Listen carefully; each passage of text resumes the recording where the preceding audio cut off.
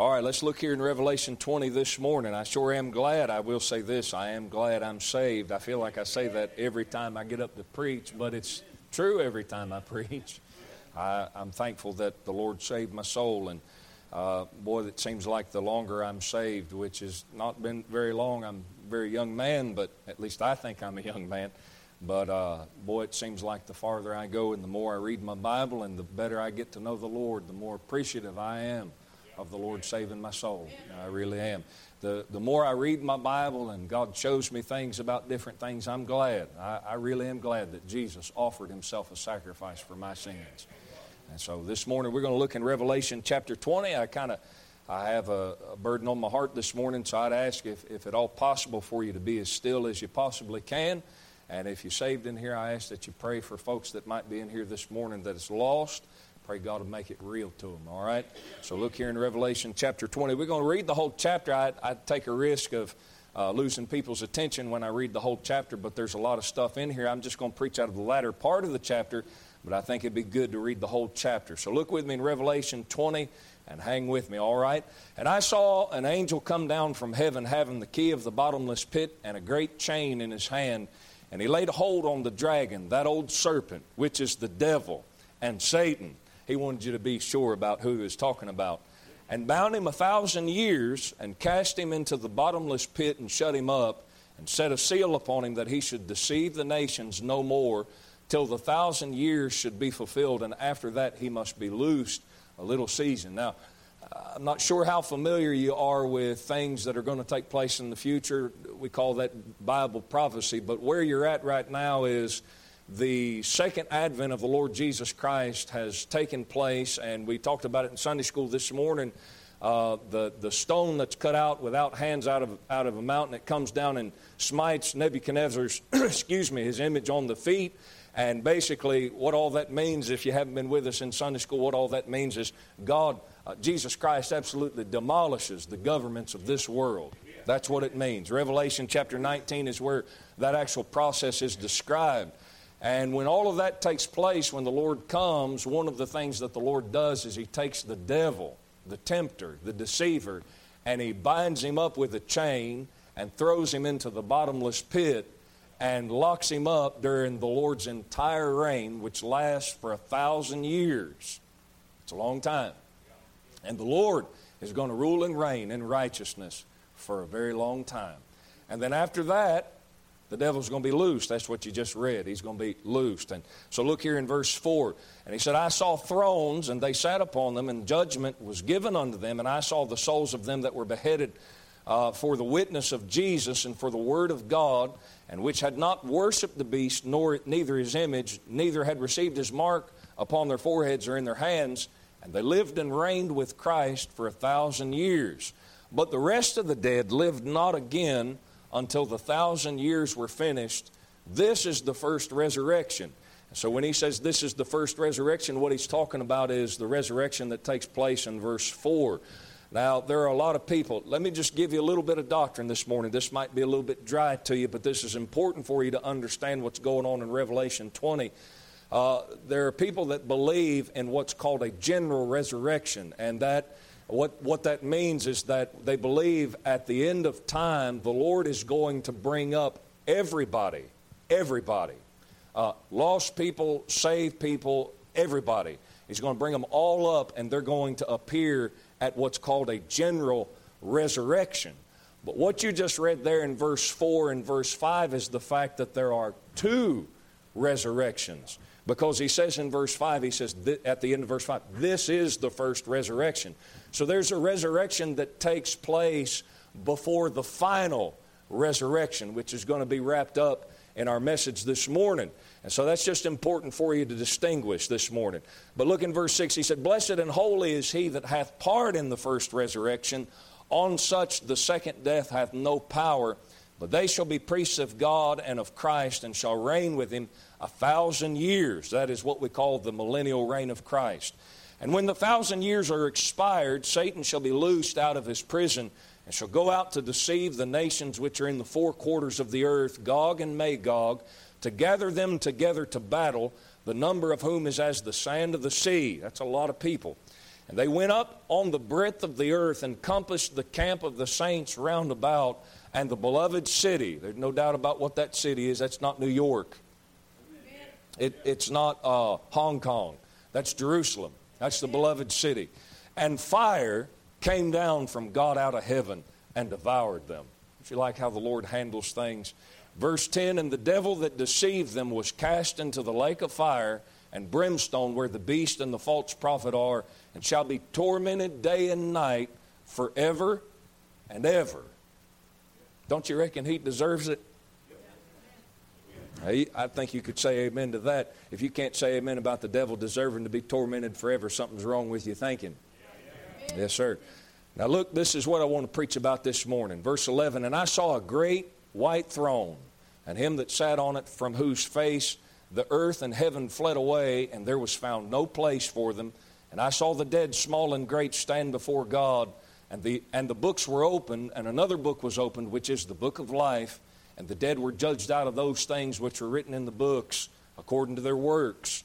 And the sea gave up the dead which were in it, and death and hell delivered up the dead which were in them.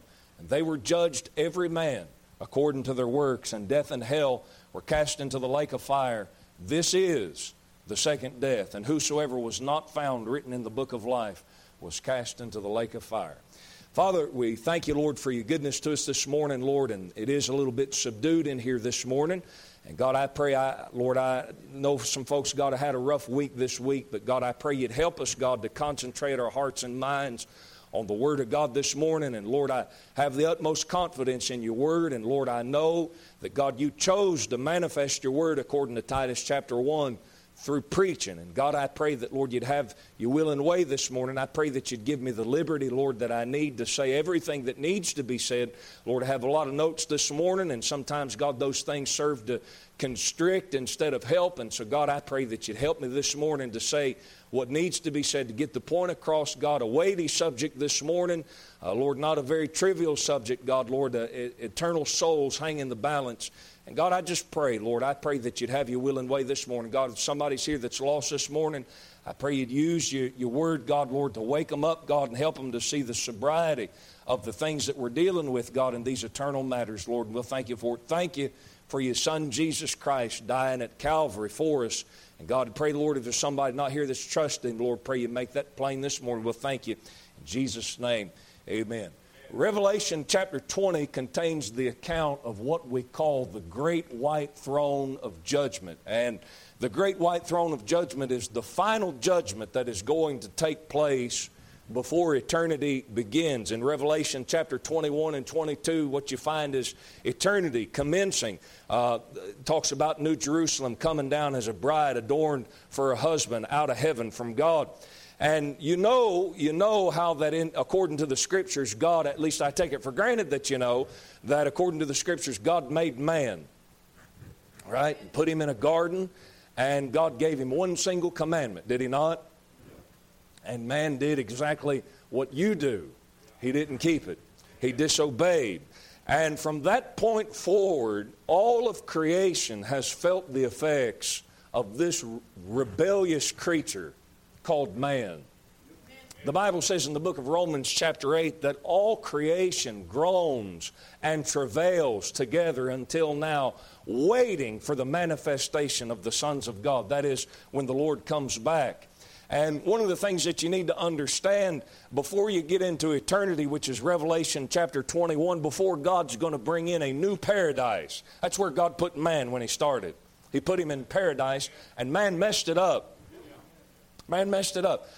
You can't blame your circumstances on why you don't do right. People say, well, if I just had better circumstances, I would do right. Not according to the Scripture, because there was a man who had perfect circumstances, and he messed it up. So you can't say that. Before God's going to bring in a new paradise, however, before a new heaven and a new earth can show up, you find that right in verse 1 of chapter 21. He said, I saw a new heaven and a new earth. Before God can dwell among men as he did in the Garden of Eden, before God can wipe all tears away, there has to be a judgment.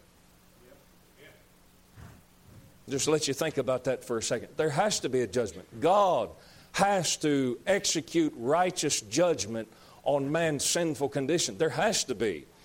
And what the world wants, what man in general wants, I'm not talking about any one specific person. Of course, there are many of them that want this. But what man as a whole wants is he wants paradise without God bringing up his sin before his face and saying, that's wrong. Yes, sir. That is why carnal people hate preaching. Yes, sir. Carnal people love music. They love counseling. They love anything except preaching. You say, why? Because the responsibility of preaching is to do exactly what God does, and that is to take your sin and put it in front of you and say, God hates that. And listen, you can reject the preaching from one of God's mailmen, so to speak, but there will come a day to where God is going to bring it up before you personally. And God is going to make you consider what has taken place with your life and what you've done in regards to your sins, how you have endeavored to get rid of your sinful condition. Before all of these things can come to pass, before a new heaven and a new earth can come to pass, there has to be a judgment. Before God is going to bring in eternal bliss and happiness that all men long for, God is going to bring up the final judgment. In 2 Peter, let me look over in 2 Peter. You're welcome to turn with me this morning if you like. If not, I'll just read it to you. In 2 Peter chapter 3, verse 13, the Bible says, verse 12, I should say, 2 Peter chapter 3, verse 12, he said, looking for and hasting unto the coming of the day of God, wherein the heavens being on fire shall be dissolved, and the elements shall melt with fervent heat. Nevertheless, we, according to his promise, look for new heavens and a new earth wherein dwelleth righteousness. That new heavens and that new earth that you read about in Revelation chapter 20, 2 Peter chapter 3 says that is a place wherein dwelleth righteousness. Well, you can't have a place wherein dwells righteousness unless God deals with iniquity. You say, well, I believe that God wants all men to go to a place of eternal bliss. Listen to me. If God does not deal with the iniquity of men, if God does not deal with the sinful condition of man by a judgment before the new heavens and the new earth take place, the only thing that sinful creatures are going to do to a new heavens and a new earth is make it the absolute disaster that they've made this one. God is not going to let sinful people into a new heavens and a new earth. You say, I just feel like that's a little bit narrow-minded. Well, then that's God's narrow mind. I feel like that's a little bit exclusive. That is God's exclusiveness. Yes, sir. Yes, sir. Look with me in Isaiah chapter 26. Isaiah chapter 26 this morning. Isaiah chapter 26. I understand it at first glance when you first hear things like this. I understand that folks, there are a lot of folks that have never heard any of this kind of information presented, especially in this way. And I understand that kind of stuff might be off-putting to you. But that is the God that we deal with. We deal with a God who is very gracious now. He's gracious today. But there's going to come a day to where if you haven't accepted His grace, if you haven't accepted His mercy, the only thing that you're going to run into is His unbridled justice, His unbridled righteousness. Listen, if God took men and said, if you'll trust me, I will save your soul. I will wash your sins away. I will wash your sins away. And then on top of that, when I return to get you at the rapture of the church, I'm going to change your vile body. This is what He told the church. He said, I'll change your vile body to be made like unto my glorious body. No trace of sin, no trace of iniquity. God is going to take those people and allow them to get into the new heavens and the new earth. Not because they're good people, but because they trusted Christ as their Savior. That's why they get in. Now listen, if you reject Jesus Christ as your personal Savior, whoever you may be, you don't have access to those promises that God is going to remove from you all traces of sin and make your body like unto His glorious body when He comes for the church. You don't have access to those promises. So you're still going to be a sinner when the Lord comes. You're still going to be a big problem, so to speak, when the Lord comes. Well, if the Lord lets you in, you know what it's going to do? It's going to ruin it for the rest of us. You know why it gets real quiet there? Because morning, noon, and night, you have had shoved down your throat by CNN and MSNBC and Fox News that everybody is equal. And listen, we're all equally sinners, but some of us have trusted Christ. And when that took place, God by His marvelous grace, washed our sins away. And for the life of me, if you say you're saved, I don't understand how you couldn't get a little happy about that. I don't understand why you sit in church with a just kind of an unentreated attitude. Man, I don't really want to be here. Why? I hate that for you. But look here in Isaiah chapter 26. Don't want to preach that sermon. Look in Isaiah 26 verse 10. The Bible said, "Let favor be showed to the wicked, yet will he not learn righteousness." You be nice to wicked people. You show favor to wicked people. They're not going to learn how to do right. That's what it says. "In the land of uprightness will he deal unjustly, and will not behold the majesty of the Lord." If God lets sinners into heaven, they're not going to get right with God in heaven. They're going to make heaven hell. And so God says, no, you can't come in. Yes, sir. And so what you're dealing with in Revelation chapter 20 is God's means of dealing with those that have rejected His Son, Jesus Christ, before He brings in the new heaven and the new earth. And let me just tell you, whether you believe it or not, it makes sense that God would do that. It's sensible. However you feel about it, it's sensible. It's right. It's right. Let me point out a couple of things to you this morning about this judgment. Here in verse 11, the Bible said in Revelation 20, verse 11, He said, "And I saw a great white throne." Let me say that this place, this judgment, this place of judgment is a throne. This place of judgment is not the magistrate's office. This is not a place that's been delegated to somebody else. This place of judgment is not the circuit court. This place of judgment is not the Supreme Court.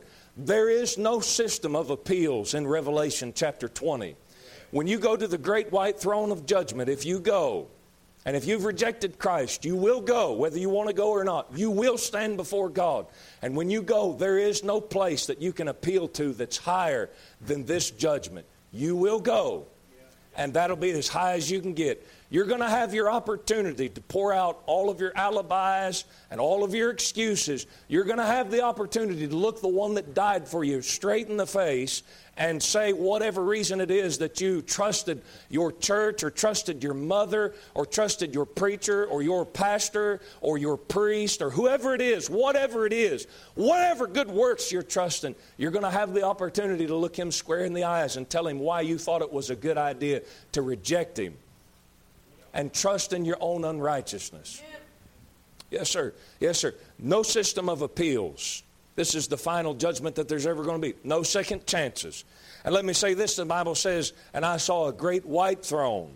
Now, I believe exactly what the verse says. I believe that it is exactly what it is. It's a great white throne. He's talking about the color. But I also believe that that white speaks of something. It speaks of the purity of that throne. That's a pure place. It's a pure place. Psalm chapter 9, verse 4 said, David, talking about the Lord, he said, "Thou hast maintained my right and my cause. Thou sattest in the throne, judging right." Psalm 47, verse 8, "God reigneth over the heathen. God sitteth upon the throne of His holiness." It's a holy place. Psalm 89, verse 14, "Justice and judgment are the habitation of thy throne." That's what you're looking at with the great white throne of judgment. It's a pure seat. It's the highest seat that will ever have anybody step before it. Before this seat, before this great white throne, steps every king who has ever existed in this old world.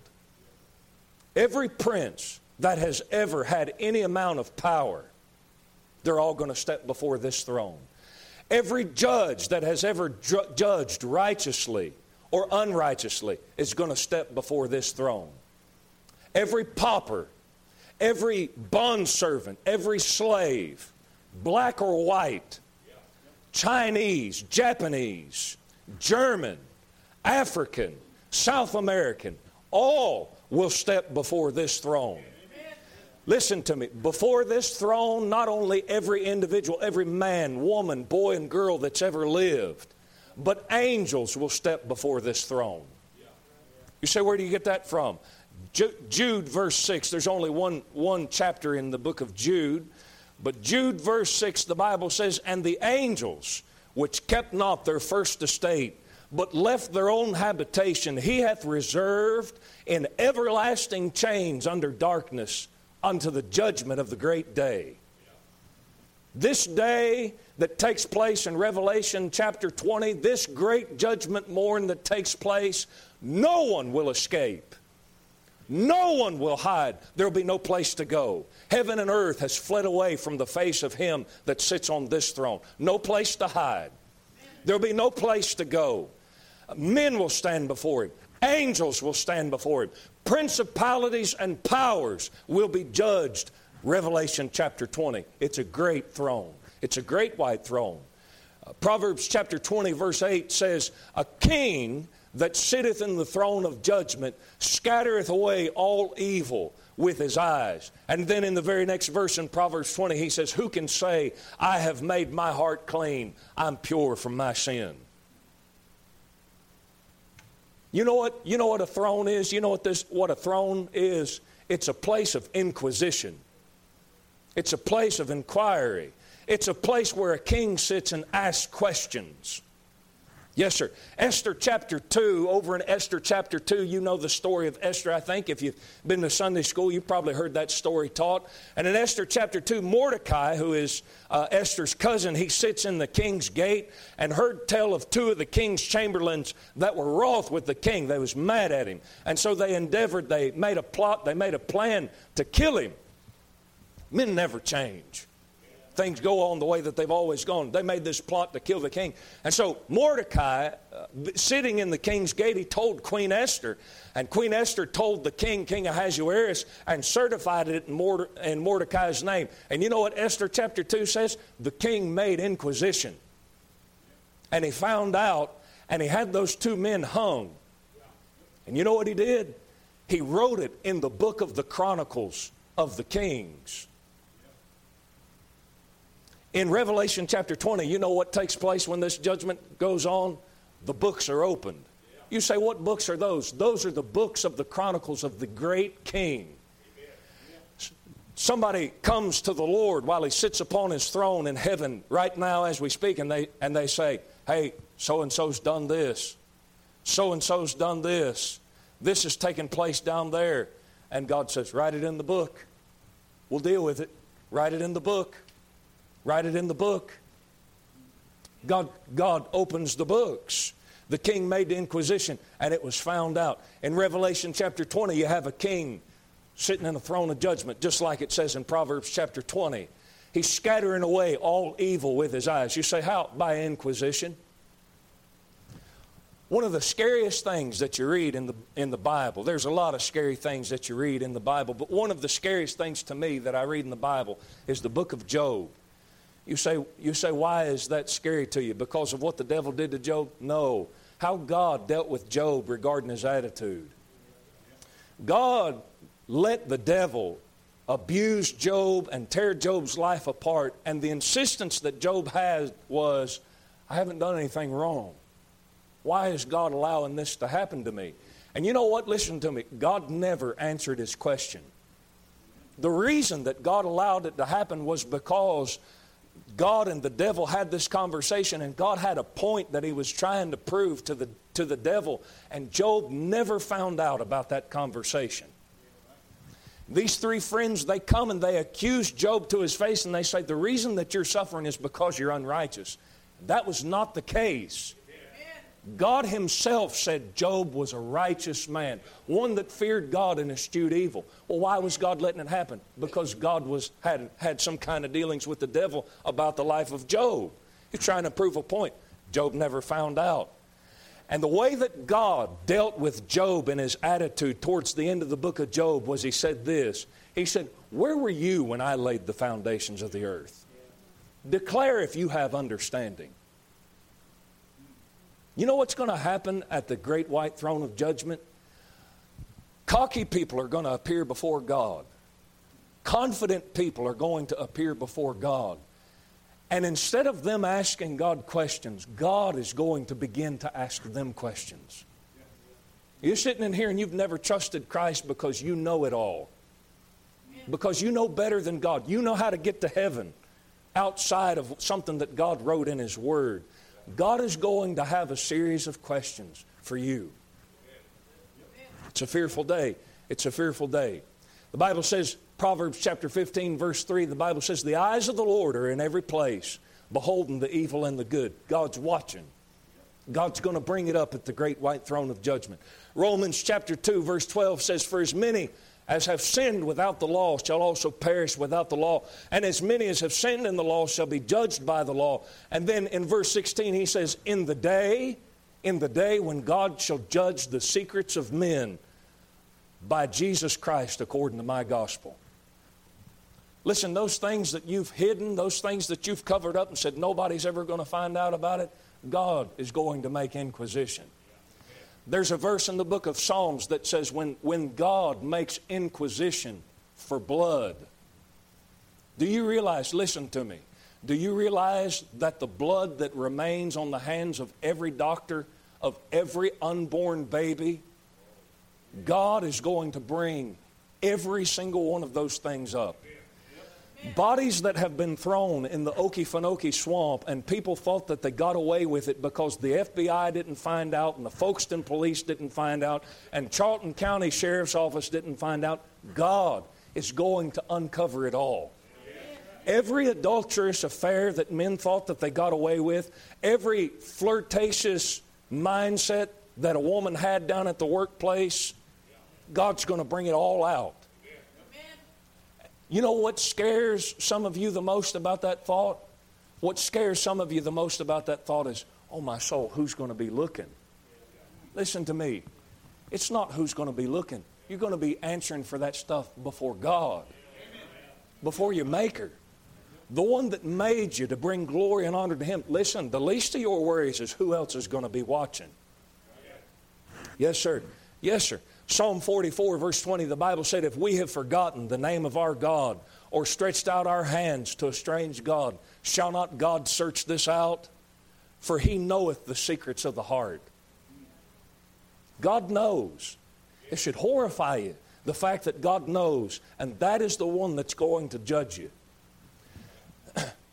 In our court system, one of the great advantages that a criminal has is that the man sitting behind the bench doesn't know what really took place.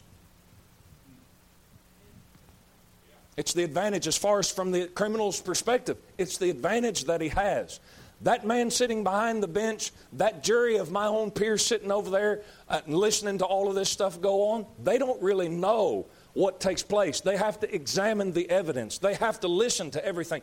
But listen, when you stand before this judge in Revelation chapter 20, everything that you say that's a lie, He knows.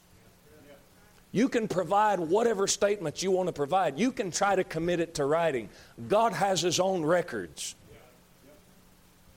Yes, sir. It's a terrible day. The Bible says, verse 11, it says, and I saw a great white throne, and Him that sat on it. Him that sat on it. Let me say a word about this. That seat is the highest seat of judgment that there ever has been and ever will be. This seat of judgment is the judgment before which all men will come, regardless of station or societal class. And it's the seat before which the fallen angels are going to come. And let me say this, not anybody can sit in that seat. You say, who sits in that seat? Somebody that's worthy of sitting in that seat. The individual that sits in that seat is somebody that is not like me. He's not like you. You know, if I was a judge, I could pass judgment on you for something that you did wrong. And our society demands that. And I'm not talking about American society. I'm talking about a society of law and order. It demands that we execute judgment. If you want to have order, if you want to have things put in place, it demands that we execute judgment on iniquity, on things that are not right. When you don't do that, your society falls apart. But you know what it is, really, honestly considered? It's one sinner passing judgment and condemnation on another. When you stand before this one, when you stand before this judge, you'll be looking the one in the eyes who knew no sin. You'll be looking the one in the eyes who, according to the book of Hebrews, was tempted in all points, like as we are, yet without sin. You will not be able to look at him and say, you don't know what it's like to be me. God said, yes, I do. You don't know what it's like to have a pretty woman walk down the street with revealing clothes and have to control your heart. And God will look at you and say, yes, I do. You don't know what it's like to want to kill somebody and have to restrain yourself. Yes, I do. Listen, there'll be none of this stuff of you looking at the one that sits on this throne saying, what right do you have to judge me? Listen, listen to me, not only does he have the right by the fact that he made you, he has the right by the fact that he became one of you. In all points tempted like as you are, and yet he didn't mess up in the least. He got every right. He had the right by nature, and then he came to this earth and was one of us and earned the right on top of it by having it by nature. Yes, sir. Yes, sir. Not anybody can sit in that seat, only somebody who's worthy. Yes, sir. It'll be very clear who he is on that day. That day, listen, that day the Bible says right here, it says, from whose face the earth and heaven fled away, and there was no place found for them. Listen, on that day, this one that sits on that throne, he's going to be revealed in such an unbridled glory that heaven and earth is going to look at him and say, there's no way that we can remain here. And they're going to run like little cowards. Yes, sir. Yes, sir. No way of escape. Job chapter 15, verse 15, the Bible says, behold, he putteth no trust in his saints. Yea, the heavens are not clean in his sight. How much more abominable and filthy is man, which drinketh iniquity like water. The heavens are going to have to run away. They're unclean in his sight. What do you think? How do you think it's going to turn out for men? How do you think it's going to turn out for women that have rejected Jesus Christ as the payment for their sins? Turning on TV shows. Man, I can't even hardly say some of the TV shows. They had a TV show. I don't know if it's still on now, but they had a TV show on a while back. I think it was on Amazon Prime back when I had an Amazon Prime subscription. I'm a little bit upset with Amazon.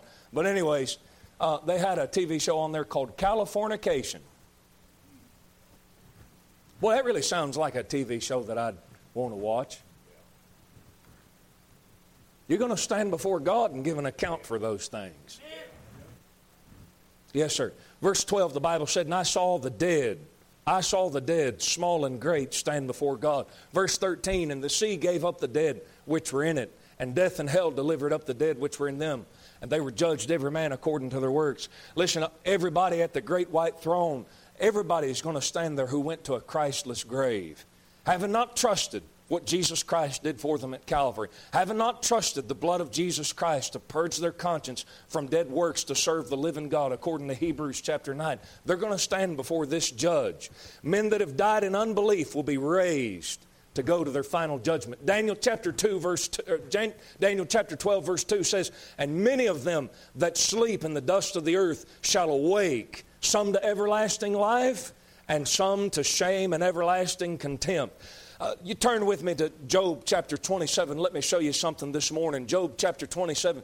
The Bible describes the death of a lost man. Did you know that? The Bible describes the dying process of a lost man. A lot of times this day and age, you don't really hear about how a lost man dies or how any men die because they're so doped up on morphine or some kind of painkiller to really keep them out of their mind. You say, well, why do they do that? Well, I believe, I don't know this, but I bet you that started taking place when pharmaceutical inventions started coming out and they could figure out that they could keep people numbed out of their mind as they passed from this world into the next. I have a book sitting back in my office that tells you stories of how men have died and gone from this world into the next. Men that have crossed over Jordan's chilly waters, if you will, having not trusted Christ. Men that have screamed and panicked and uttered things that were coming to get them, so to speak. And then I have the record of men that have died and gone from this world into the next that knew Jesus Christ as their personal Savior. Yes, sir. You think the things that you're looking at is real this morning. There's a life that's waiting you. Much more real than this one. Not just if you're saved, if you're lost. Not just if you're lost, if you're saved. There's something that's waiting you on the other side. Job 27 describes the process of a man dying. Look in verse 19, Job 27, verse 19. The Bible says, the rich man shall lie down, but he shall not be gathered. He openeth his eyes, and he is not. Terrors take hold on him as waters. A tempest, that's water. A tempest, that's a stormy waters. A tempest stealeth him away in the night. The east wind carrieth him away, and he departeth. And as a storm hurleth him out of his place. He said a tempest stealeth him away in the night. You know what you do at night? You lay down in your bed and you close your eyes. And then before you know it, you have to wake up your eyes. You have to open your eyes because your alarm clock's going off at 3 o'clock in the morning. God have mercy on you fellas that have to get up that early. But you close your eyes, and then the next thing you know, you're waking up. You've got to get up. Well, the Bible says this rich man, he lies down. And when he closes his eyes, when the next time he opens his eyes, it's like there's a tempest that's coming through and carrying him away. It's like the east wind that's carrying him away. Listen, the moment at your death, according to the book of Ecclesiastes, you have no power over that dying process. There was only one that did, and that was Jesus Christ. You have no power over that dying process. And when your time comes, listen, if you're going to a Christless grave, if you have not trusted what Christ has done for you at Calvary, all of a sudden you're going to close your eyes. And the next time you open your eyes, you're going to feel this downward pull on your soul. And you're going to begin to fall down and fall down and fall down. And you're going to go past the first layer of dirt. And you're going to go past the second layer of the earth. And you're going to go all the way down to the heart of the earth. You say, where do you get that? The Bible said, hell from beneath thee is moved to meet thee at thy coming. Jonah, in Jonah chapter 1 or chapter 2, he said, the earth was about me with her bars forever. Jesus Christ, Matthew chapter 16, upon this rock I will build my church, and the gates of hell shall not prevail against it. There's a prison down there. And when you die without Christ, listen, when you die without Christ, there's going to be a pull that's pulling you all the way down there. The vivid description that the Lord Jesus Christ himself gives is Luke chapter 16, when a rich man, he has Lazarus laying outside by his gates, and the Bible says that Lazarus died and was carried by the angels into Abraham's bosom, and the rich man also died, and in hell he lifted up his eyes, being in torments. Listen, that rich man in hell, according to Luke chapter 16, he could see, he could hear, he could taste. Why else would he ask for a drink of water? Yes, sir. All of the senses that a man has on this side of the earth, he'll have in hell. All of the senses that a man has on this side of Jordan, he'll have in heaven. Yes, sir. Yes, sir. You're not going to be changed into something that's unrecognizable. You're not just going to magically disappear. You're going somewhere. And listen, you're going to feel that downward pull. And it's going to take you all the way down there, and you're going to stay. You know where the rich man is this morning? He's still in hell. He's still in hell, crying out for one drop of water. Revelation chapter 20, on that great judgment morn, you know what's going to take place? The rich man's going to hear a voice. All of a sudden, there's going to be a pull that somehow grabs him and starts pulling him upward. The Bible says, verse 13 in Revelation 20, it says, and the sea gave up the dead which were in it. All those people that died without Christ on the Titanic. All of those people that died on the Edmund Fitzgerald up there in Michigan on one of those lakes, they're all there. One day the sea's going to let loose of them. Got a hold of them, right? Going to let loose. One day, look at what it says. The sea gave up the dead which were in it, and death and hell delivered up the dead which were in them. Hell's going to let loose its grip. And all of a sudden, you're going to feel yourself, if you've died without Christ and you're burning in hell, you're going to feel this upward pull into the glorious presence of an almighty God. And you know, for those of us that have trusted Christ, that brings great joy. It brings great wonder in our hearts to think one day we're going to be in the presence of our eternal Savior. But for you, it's not going to bring any joy. It's going to be a moment of sheer horror. It's going to strike terror in your heart like you've never known before. Whatever it is that you're afraid of on this side of the grave, you don't know terror like you're going to know it that day. Because listen, when you come out of the grave, when you come out of hell, when you come out of the sea, wherever it is that you're coming out of, you know that you're not coming out to have a second chance. You are coming out for Jesus Christ to explain to you the justice of where you've been for however long it's been that you were in hell. And you're going to have the justice explained to you of where you're going when it's all said and done. Yes, sir. Yes, sir. It's going to be very real to you. It's going to be real, very real to you. For the first time in a long time, you're going to be brought up out of a place of hellfire, a thick darkness of weeping and wailing and gnashing of teeth. Yes, sir. Not going to bring you any peace of mind. It's not going to bring you any ease to your soul. The anticipation of going out to judgment is going to strike horror and terror in your heart that you'll deem it more worthy. You'll deem it more worthy that you stay in hell for another 1,000 years. Yes, sir. But listen, just as you had no control in the day of your death, you're going to have no control in going to that judgment. The same way, the day that you died and you was carried down to hell, something had a downward pull on you, the same way that day you're going to be pulled up out of hell, and you're not going to have any control over that. Yes, sir. Verse 12, the Bible said, the books were opened. Verse 13, the Bible says, and they were judged, every man according to their works. When that judgment begins, the all-seeing eye of an eternal God is going to go through the details of your life one by one. I'm talking about if you'd not trusted Christ, you're going to stand before that one, and He's going to go through the details of your life one by one. Yes, sir. Listen, you'll never have gone through a more thorough examination than on that day. Yes, sir. You'll never have dealt with a more reasonable God on that day. You say, what do you mean by that? What I'm saying is, God is going. You're going to offer your alibis and you're going to offer your excuses on why you rejected Jesus Christ. And God is going to prove to you the justice of what He's getting ready to do, all because you rejected Jesus Christ. The Bible says in Romans chapter 2, He said, wherefore, whatsoever things the law saith, it saith to them that every mouth may be stopped.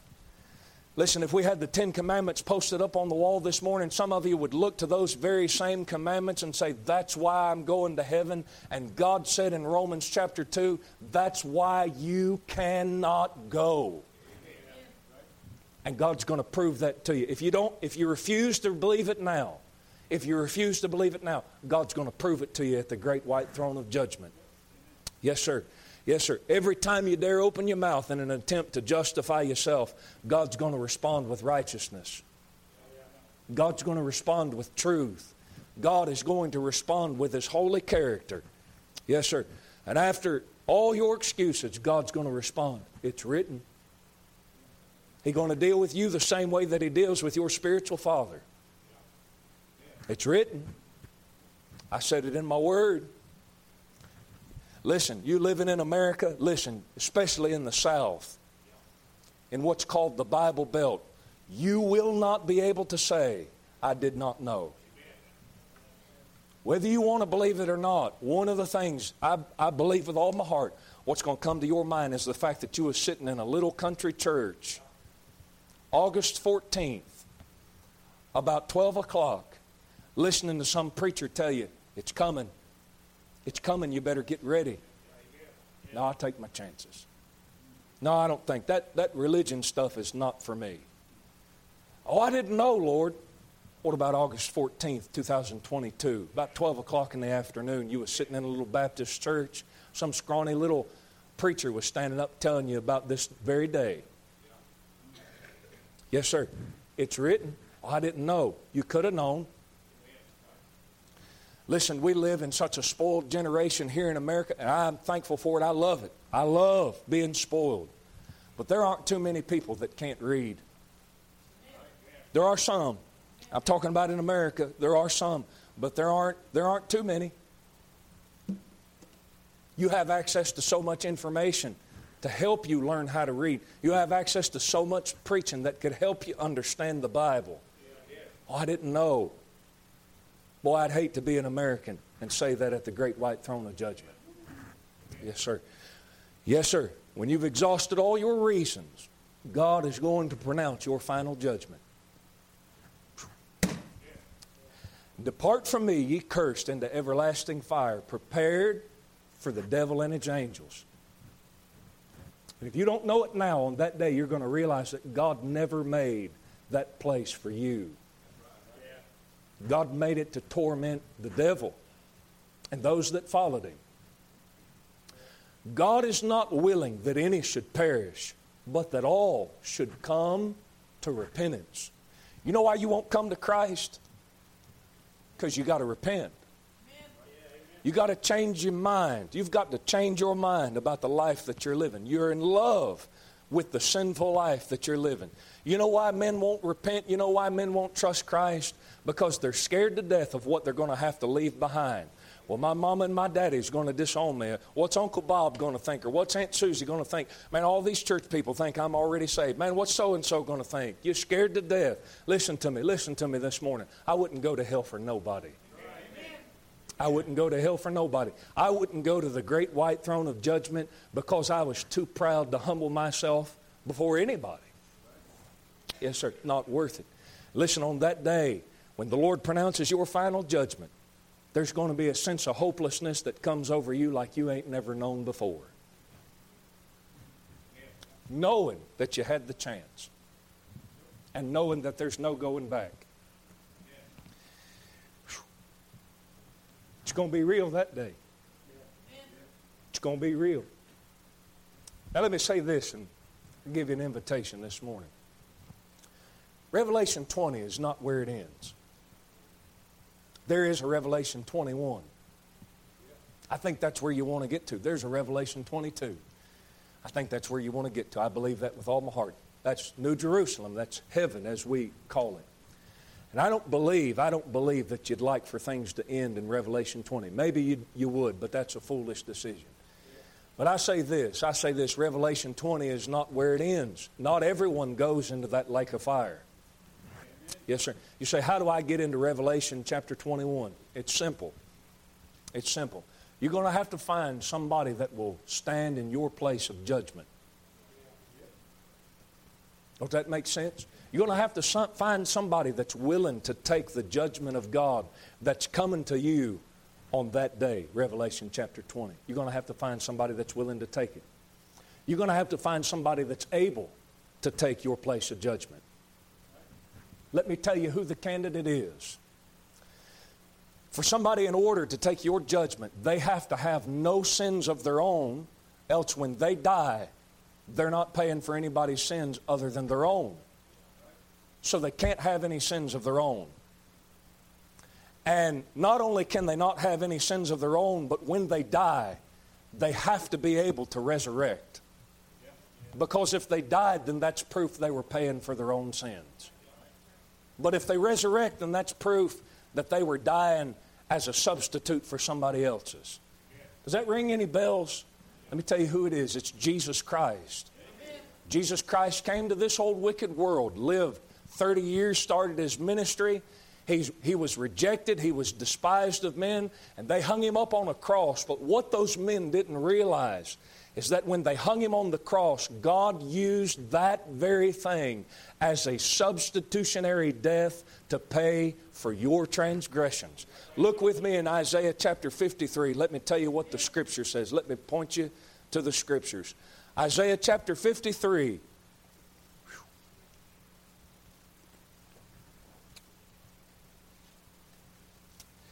The Bible says in Isaiah 53, verse 3, it says, He is despised and rejected of men. He's a man of sorrows and acquainted with grief. And we hid, as it were, our faces from him. He was despised, and we esteemed him not. That's talking about Jesus Christ. Verse 4, Surely he hath borne our griefs and carried our sorrows. Yet we did esteem him stricken, smitten of God, and afflicted. That verse says that when you look at Jesus Christ at Calvary, hanging on an old rugged cross, what it looks like is, man, that is a man who God is mad at. That's a man who God is upset with. And Paul the Apostle told you that very thing in the book of Galatians. You know what the Bible says in the book of Deuteronomy? It says, "Cursed is he that hangeth on a tree."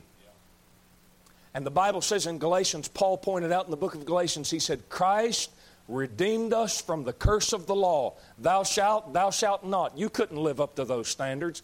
James says you broke one, you broke them all. You couldn't live up to those standards. Jesus did. Christ has redeemed us from the curse of the law, being made a curse for us. For it is written, "Cursed is everyone that hangeth on a tree." You say, what happened there at Calvary 2,000 years ago? Christ became a curse for you. Christ bore your punishment. Christ offered the payment, the atonement for transgressions that he did not commit. 1 Peter chapter 3 verse 18 says, "For Christ also hath once suffered for sins, the just for the unjust, that he might bring us to God." Let me tell you something in no uncertain terms this morning. There's no church that can bring you to God. There's no religion that can bring you to God. There's no preacher that can bring you to God. You say, who has to bring you to God? The Bible says, let me read to you from the book of Job. Let me put it to you in these terms. Job chapter 9. Job chapter 9, verse 32. Job chapter 9, verse 32. Job talking about God sitting in heaven. He said, "For he is not a man." Job 9:32. "For he is not a man as I am, that I should answer him, and we should come together in judgment." That's what we're preaching about this morning. We're preaching about judgment. And you know that one that sits on that throne, he is a man like you were, but at Revelation 19, he's not called Jesus Christ anymore. He's called the Word of God. He's in a different manifestation than he was 2,000 years ago, a little baby lying in a manger. He's not your Savior now. He's going to be your judge. It is the Word of God. That's why he's going to say, "It's written, it's written." And Job said, hey, he's not a man. He said, look at what he said. He said, verse 32, he said, "He's not a man as I am, that I should answer him, and we should come together in judgment." Job said, there's no way that I can get to him and offer some kind of answer to him, because he's just not like I am. Look at what Job said. He said, verse 33, "Neither is there any daysman betwixt us, that he might lay his hand upon us both." You know what you have in a courtroom? You have an advocate. You have a lawyer. And you know what that lawyer's responsibility is? That lawyer's responsibility is to take the judge and to take the criminal and be that daysman, be that go-between. Job said, there's not one that exists between me and God. I got good news for you, though. 1 Timothy chapter 2, I believe it is. Paul the Apostle said, there is one God and one mediator between God and men, the man Christ Jesus. You know what he said? He said, Christ was reconciling the world to God when he was here. That's what his job was. You say, how did he do that? Right here. Calvary. He died your death. He died your punishment. And listen, when he died at Calvary, the Garden of Gethsemane, when he's in the Garden of Gethsemane, the Lord Jesus Christ is praying. And you know what he prayed? He said, "Father, if it be possible, let this cup pass from me. Nevertheless, not as I wilt, but as thou wilt." You say, what's that cup? You see that cup referred to over and over again throughout the Scripture. That's the cup of God's wrath. Jesus Christ knew what it was going to entail. Jesus Christ hanging on Calvary. You know what he said? He said, my God, why hast thou forsaken me?" You know what that is? That's the death of a sinner. Jesus Christ was not a sinner, but he's dying the sinner's death. God, why have you forsaken me? That's the death that a lost man prays as he's on his way to hell.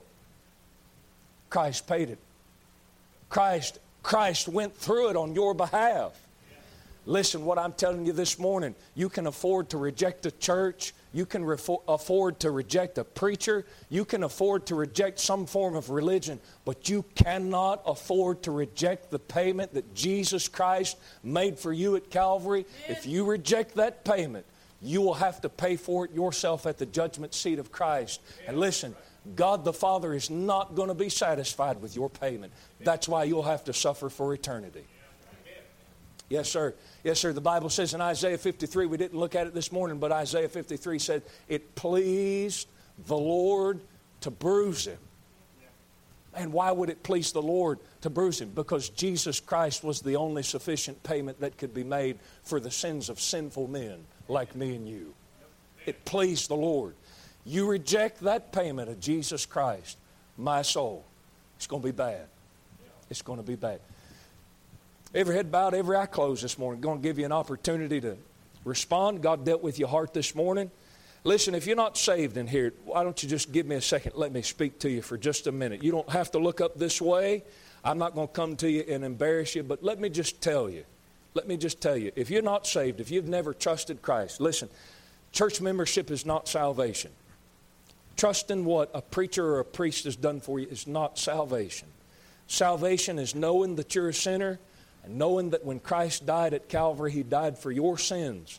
And knowing that, it's calling on God and asking Him to save you. I'm not going to ask you to come to an altar this morning. But if you want to be saved, I could just tell you this. Right there in your seat, all you got to do is bow your head and say, Lord, I know I'm a sinner. I know I'm on my way to hell. Lord, but I don't want to go, and I believe Jesus died for me. Lord, would you save me? And when you call on Him, believe that He'll save you. Believe that He will. He said He would. Him that cometh to me, I'll in no wise cast out, He said. Matthew said, come unto me, all ye that labor and are heavy laden, I'll give you rest. Take my yoke upon you, learn of me. I am meek and lowly of heart. You'll find rest to your souls. Jesus Christ can give you that peace. He can give you what it is that you're looking for this morning. But it's only to be found in the blood of Jesus Christ being applied to your soul. Father, we thank you for your goodness this morning. God, I pray you help these as they've come this morning. God, deal with these in their seat. And Lord, we'll thank you for it in Jesus' name. Amen. Do business with the Lord as He leads. Do business with God as He leads.